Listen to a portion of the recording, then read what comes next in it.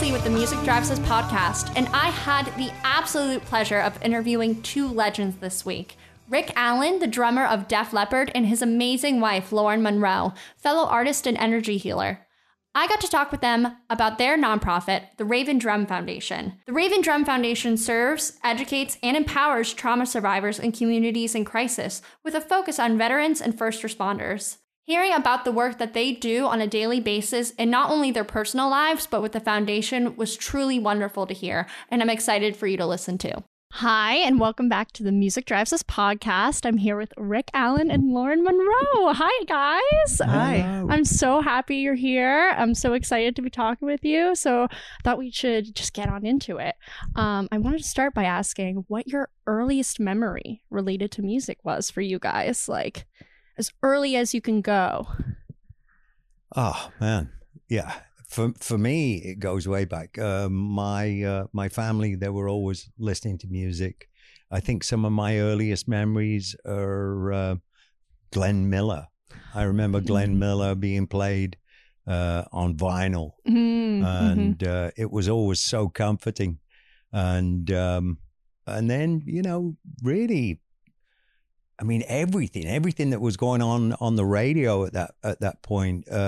I affectionately called it going to school music because, you know, it was great that I could hear the likes of The Who and the Rolling Stones and the Beatles and all this other incredible music. But I knew ultimately in about 10 minutes I was going to have to go to school. Got to get that last good song in before starting. What about you? Mine would be the same era. I think the first memories are Frank Sinatra, Perry Como, come from an Italian background, New Yorkers, and the Lawrence Welk Show. I know I'm dating myself. Ooh. Yes. So it's those television sitcoms and those shows those type of shows where they had big bands and and then ultimately into the rock world and Elton John on the radio and Donna Summer in the 70s. All the goods. Your grandfather had a lot to do with you sort of learning an instrument, though, didn't he? My grandfather was a violin player. My dad's a singer. So there was music in the house. Oh, that's amazing. That's the best way to grow up, is having music just surrounding you all the time. But I wanted to get into what we're really talking about today, which is the Raven Drum Foundation, your wonderful charity and nonprofit that helps with veterans and people with PTSD. And I want to talk about, like, can you share what inspired you to start it in the first place? I think one of the things that inspired us was...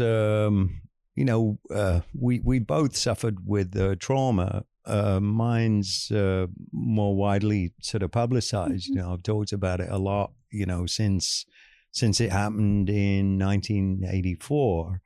And then when myself and Lauren, when we got together in 2000, when we met each other in 2000, we realized that through my experience and through Lauren's experience of the healing arts, that there was really a way that we could not only help ourselves to heal, but also inspire and help to heal others through our own experience.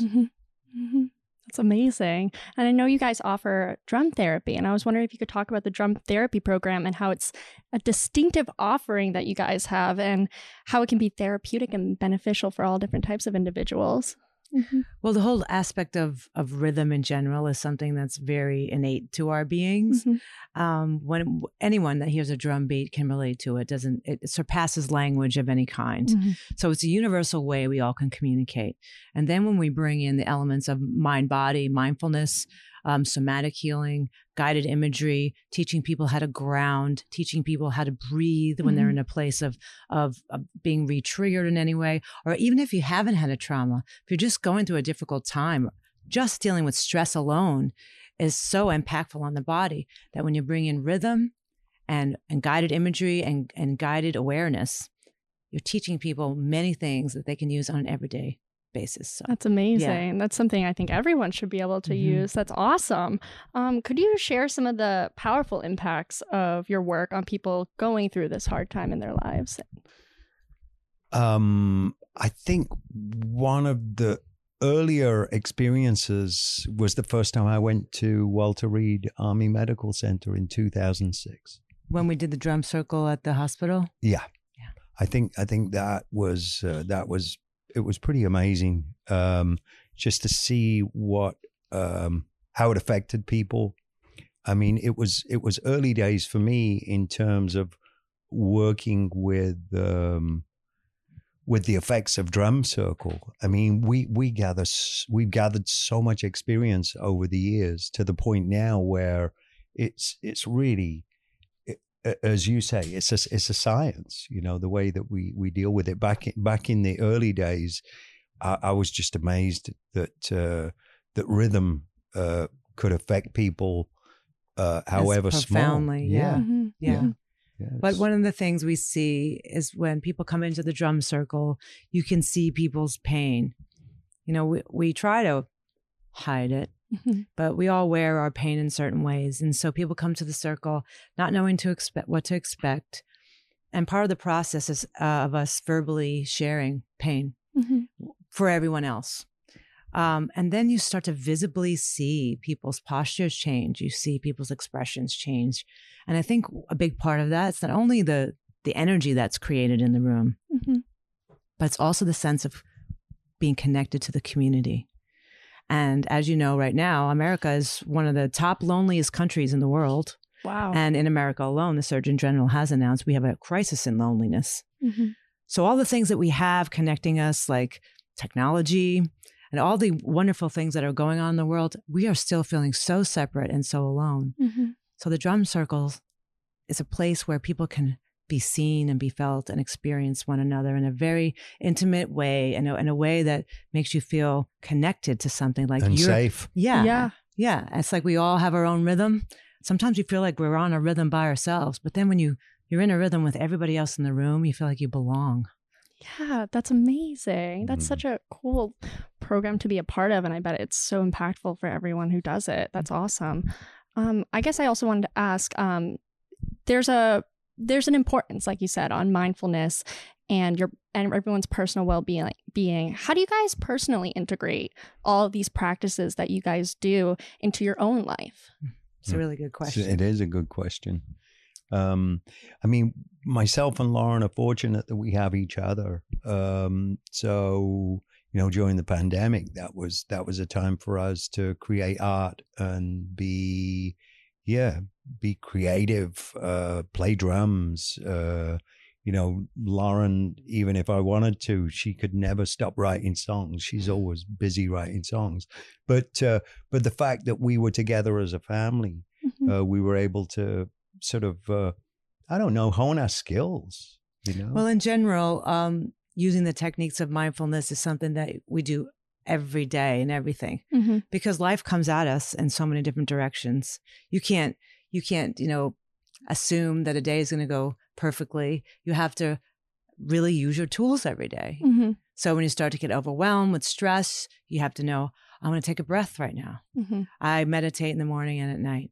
This is the way I can kind of clean my brain and filter out all the gunk that we pick up from other people, all the things we've heard, all the conversations we've had that maybe have, triggered something. It's let it go, let it go, let it go. And so having that practice in the evening and in the morning, go, where do I want to go? What do I want this day to be like? And setting up my day so that I'm creating my day. My day's not creating me. And so all of this mindfulness is the most amazing, powerful tool you can have, because awareness is everything. And so these tools are an everyday thing for myself and for Rick. And Rick spends a lot of time in the outdoors too, really. I see him outside kind of filtering his brain and allowing that frequency of nature to be dominant. It's a healthy retreat for me, Nice. Particularly getting out in nature. We call it dominant frequency, where you experience the outdoors, or standing in front of an ocean, or looking up at the sky, and you see that as something bigger than yourself, and then it tends to diminish your perception of issues, or I have a problem, or I'm stressed. As soon as you see something bigger than yourself, sometimes it can really help. Yeah, try not to listen to that. The judge, I like to call it, in the back of your head. The committee. The committee. Yes, that's a perfect word for it. The committee likes to chime in all the time. All the time. Yeah. I guess another question then is, I mean, like in 5, 10, 20 years down the line, where do you guys see the Raven Drum Foundation going? How do you see it like affecting more and more people? I feel like the future is about creating evidence-based events and doing research. The areas of neuroscience, quantum physics, epigenetics are really showing us how all of these very legitimate ancient things like energy healing, meditation, guided imagery, rhythm, all these things that our ancestors were doing and teaching that have been kind of put to the side by modern day science. Now they're coming together and they're actually providing evidence-based research to show that all of these things are really impactful, like stress, the way our mind thinks impacts our body. How our heart alone emanates, radiates out. Where you're sitting, where I'm sitting, our hearts are connected or not. It's what energy you give and receive. The power of intention.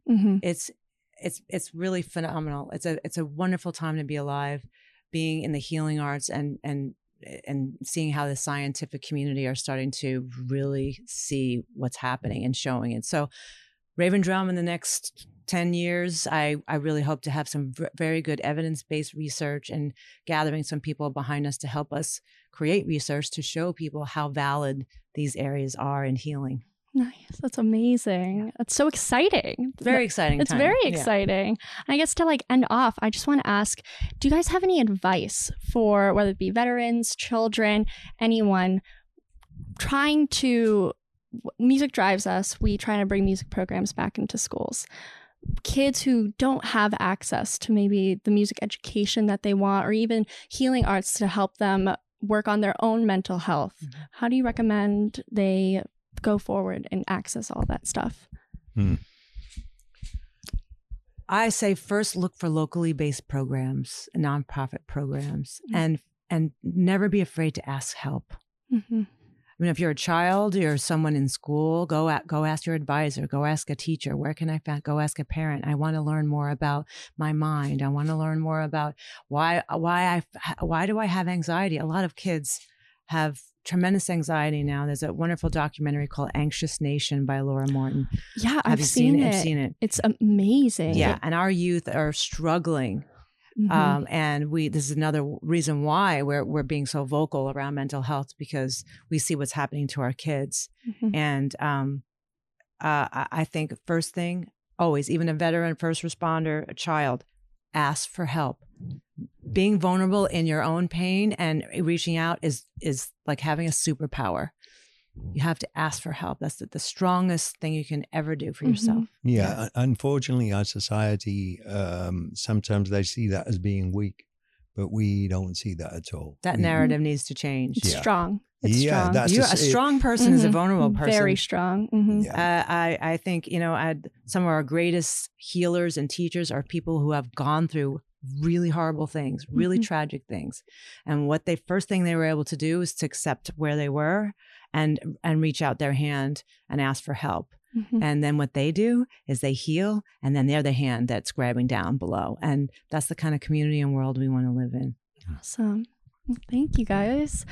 If people want to get involved with the Raven Drum Foundation, how do you recommend they move forward with that before we end off? Go to ravendrumfoundation.org. You can read about what we do. There's a donate button if you want to help support the cause. And just keep your eye out. If you want to be informed, just sign up for the newsletter, and then you'll be notified when we're having an event. If you want to sponsor an event and have an event near you, or bring it to your business or to your community, reach out about that too. We love doing jump circles, and we really love inviting and having as many people as we can attend. Awesome. Well, thank you guys so much for talking today. Thank you. It's great to be here. Thank you.